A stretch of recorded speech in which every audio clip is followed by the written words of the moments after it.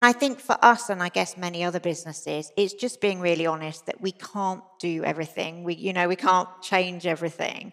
We can't be warriors for everything. So what is it that we can really make a difference in? What can we stand for? And where can we really move the needle? Welcome to Good on Purpose. This is a podcast for anyone searching for something more meaningful in their life and work. I'm Nilesha Chauvet, Managing Director of Good, a purpose-driven creative agency working with brands and charities to help make the world a better place.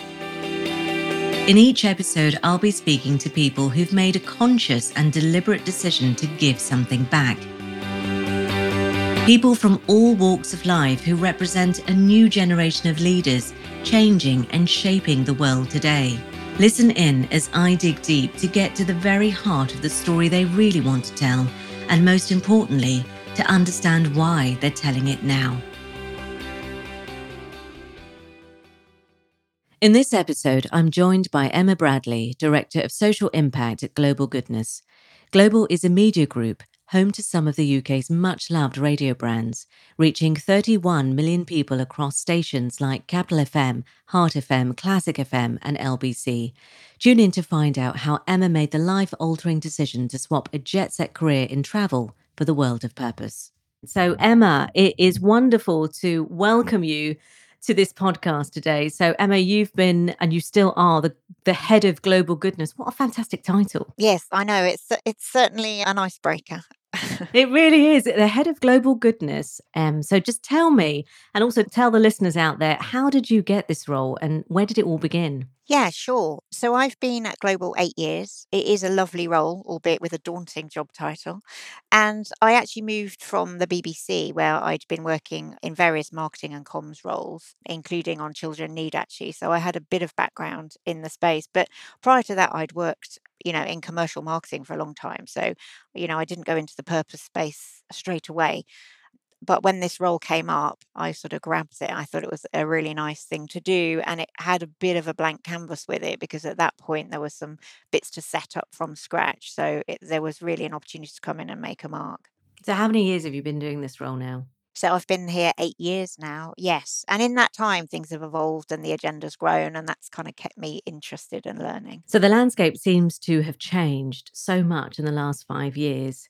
How has that changed your role just in the last 8? Well, there's certainly more focus, more scrutiny on sustainability or social impact, what you'll call it. I mean, we call it global goodness as a way to try and engage people more because the topic can be quite dry. And actually, you want it to be something that people run towards the corporate social responsibility agenda.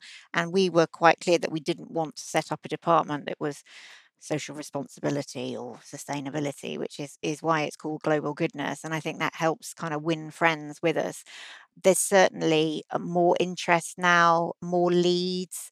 I think it's interesting being a media company. We kind of play two hats really. One is what are we doing? How are we using our platforms for good? And more focus on that, more and more demand and interest from listeners and consumers. The other is, of course, we sell advertising space. So we are providing services for clients and we're seeing far more purpose-led briefs coming in that way as well as it goes up their agenda. So there's certainly more demand. It's really interesting because normally when I speak to sustainability professionals, they do talk about the journey that they're on and how they're really working hard to change the organization. Coming from a media entertainment organization, you are that nice sweet spot, aren't you, of the stuff that you would want to run towards and engage with and be creative with. And you've got that emotional sort of creative storytelling bit to it, but you've also got the sort of the strategic rigor of sustainability. So how would you say, therefore, that the role that you do at Global is slightly different from maybe another organization like a Nestle or a Unilever, for example? I guess my role is less about our operations actually. I mean, it's interesting if you look at the environmental piece, for a while we kind of thought, oh, well, we don't have much to do here. We don't run factories, we're not importing goods, we don't have huge supply chains.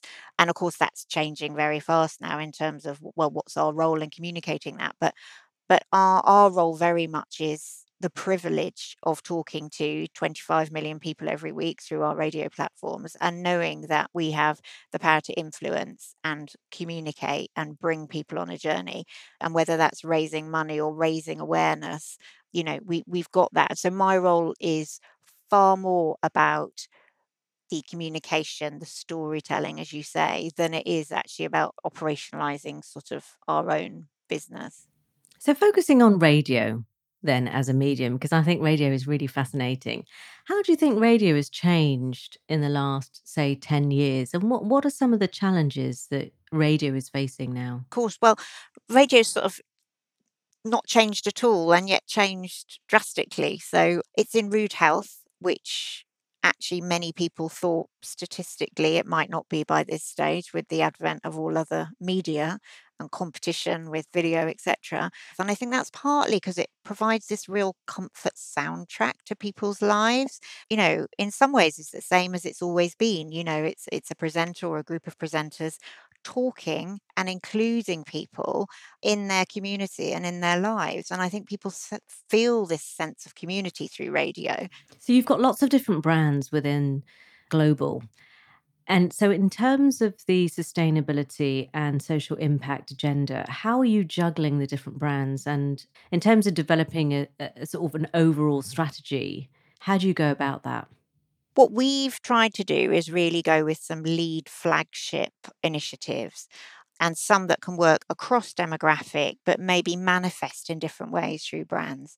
So, for example, probably our best known piece of activity is our in house charity, for which we have a broadcast appeal that runs across all of our stations, but will manifest and look very different across the stations. And actually, the causes we'll support and talk about and story tell about on those stations will be different according to what we know those people are most interested and motivated about.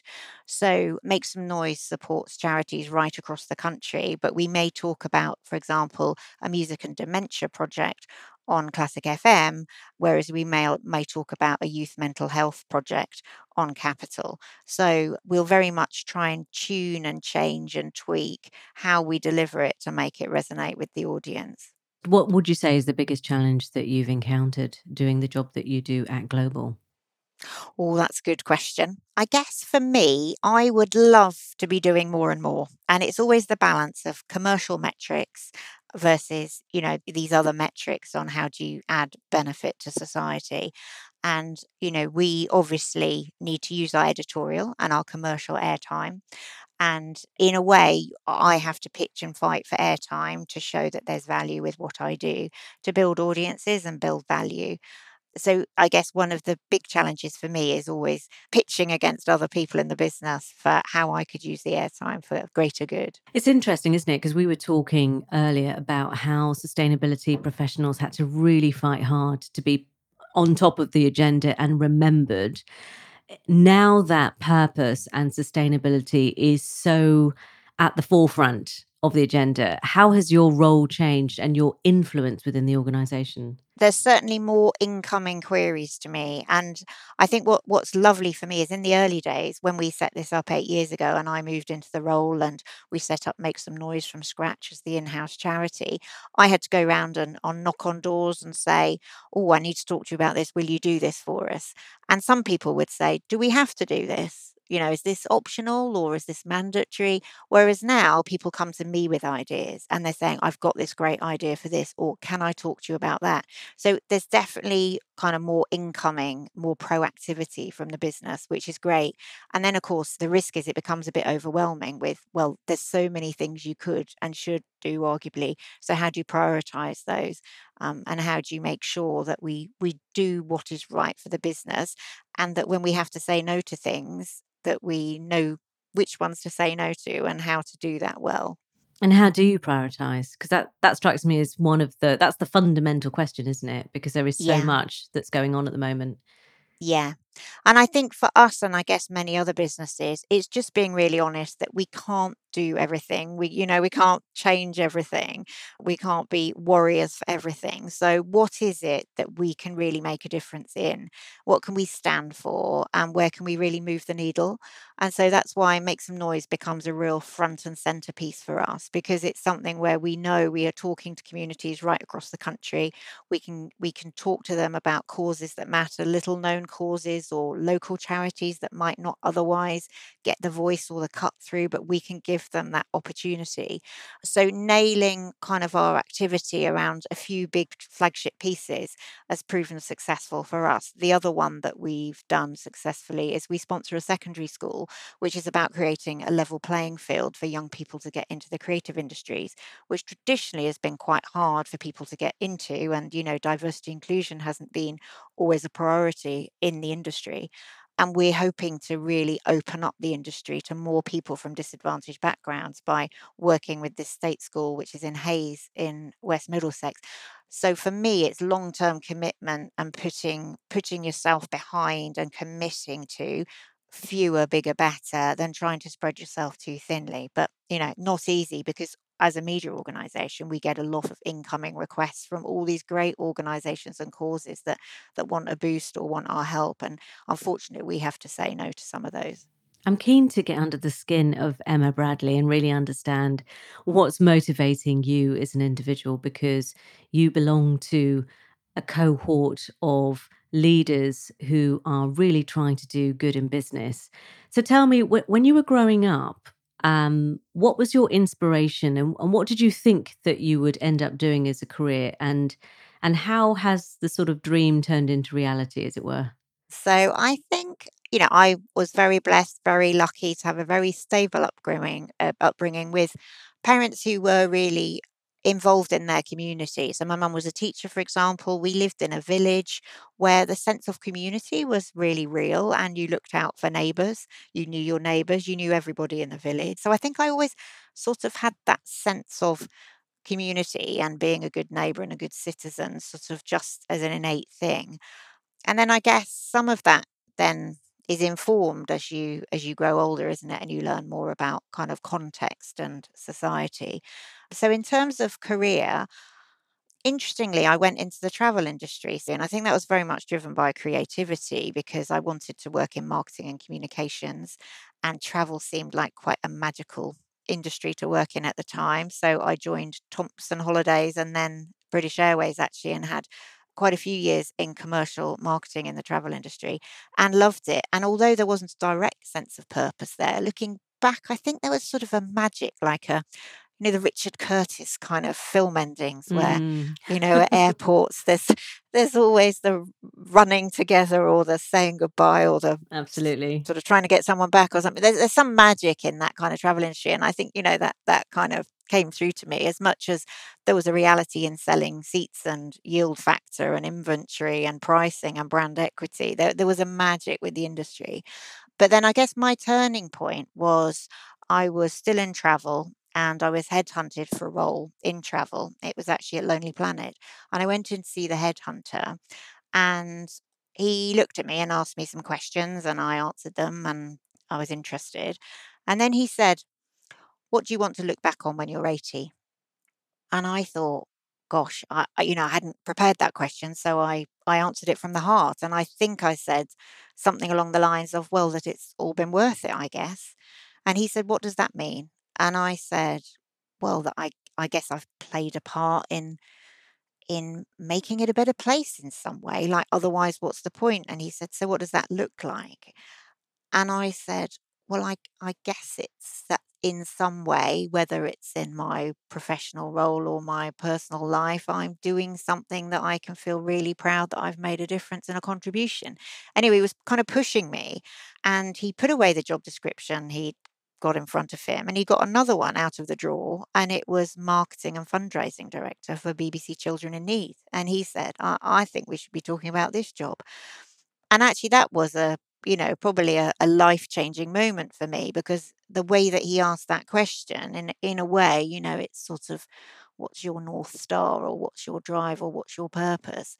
But the way he asked the question at that time really made me look inside myself. And so I sort of have him to thank for a slight change in direction, albeit still using my marketing and communication skills, but wanting to put that into a kind of bigger, better cause. That's such an amazing story, and what a great headhunter to have been able to do Yeah. that. Yeah, I know. I agree. And I ask that question to other people now because I think it's really useful and it's a really tangible way of trying to connect to your purpose. Yeah, it's interesting though. I mean, I think that question was probably an unusual question at the time, but now I think lots of people are asking themselves, how can I have a career that's much more purposeful? You know, people are demanding that they do something that is meaningful, and they won't compromise on that. So I think the game has definitely changed. Yes, absolutely. Yeah. And so many people, I mean, you have a role that I think so many people would find incredibly aspirational. So, what would your advice be then to the sort of next generation of sustainability, social impact, marketing, purpose led leaders who really want to make a difference in their work?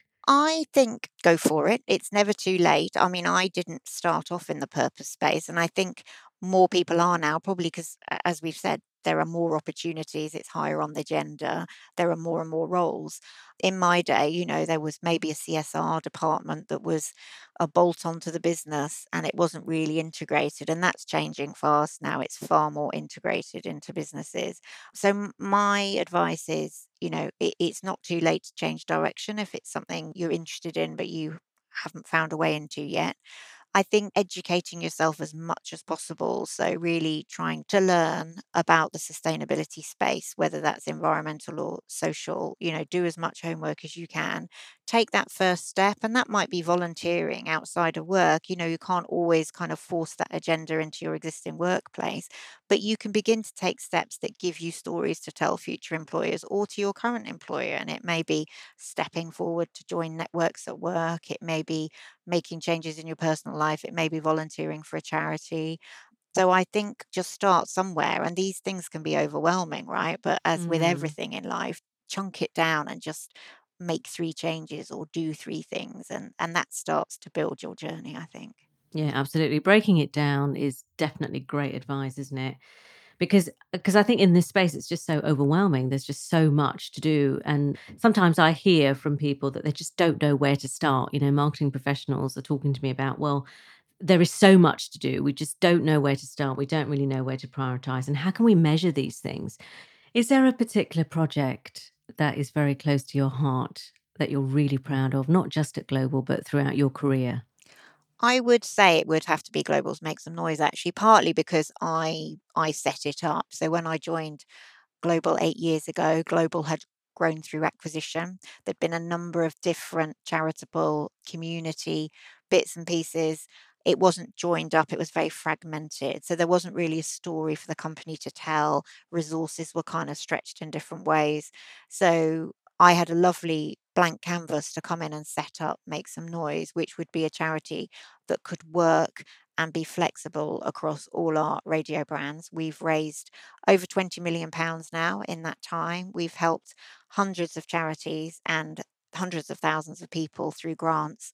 And I think what's I'm particularly proud of is that we've created a space which really works for us and the business.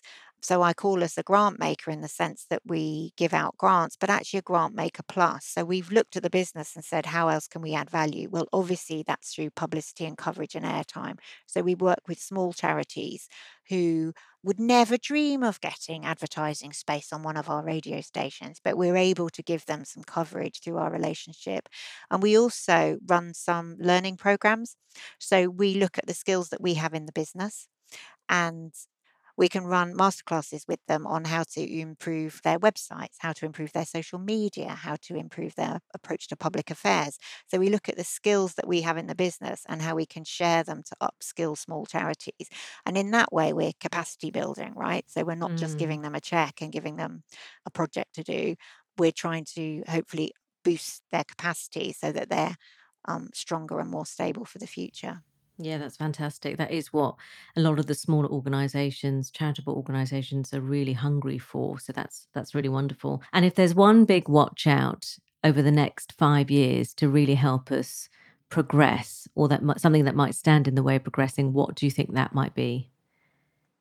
I think the watch out is not to see this as an add-on, not to see this as an optional. I think you have to see purpose as integrated into your business. So you've got to stand right back and go, okay, who are we? What do we stand for? What do our audience or our customers expect from us? And how do you integrate that in an authentic way? Clearly, greenwashing or purpose washing is a big risk for businesses if they get this wrong. It's got to be meaningful, it's got to be integrated, and that's why it's got to be linked into metrics and rewards. If you were not a sustainability professional in the way that you are now, what would you be? I have always had a love of creativity, so I've probably got two answers for that. One is I'd love to be a writer. But I think that might have been a bit solitary for me because I love people and I love collaboration. So actually, sitting in my loft writing novels was probably never going to happen. But I like the idea of that. And the other thing, actually, that I've always been interested in, funnily enough, is speech therapy. So, Mm. and I don't really know where that comes from, other than some of the work we've done with some of the small charities that we've seen, and to break down some of the barriers for people being able to speak and communicate. I think they do some great work, and that might have been something that I'd have been interested in. Well, it sounds like you've got the job that's married both those things. You've got your comms, communication, and your storytelling.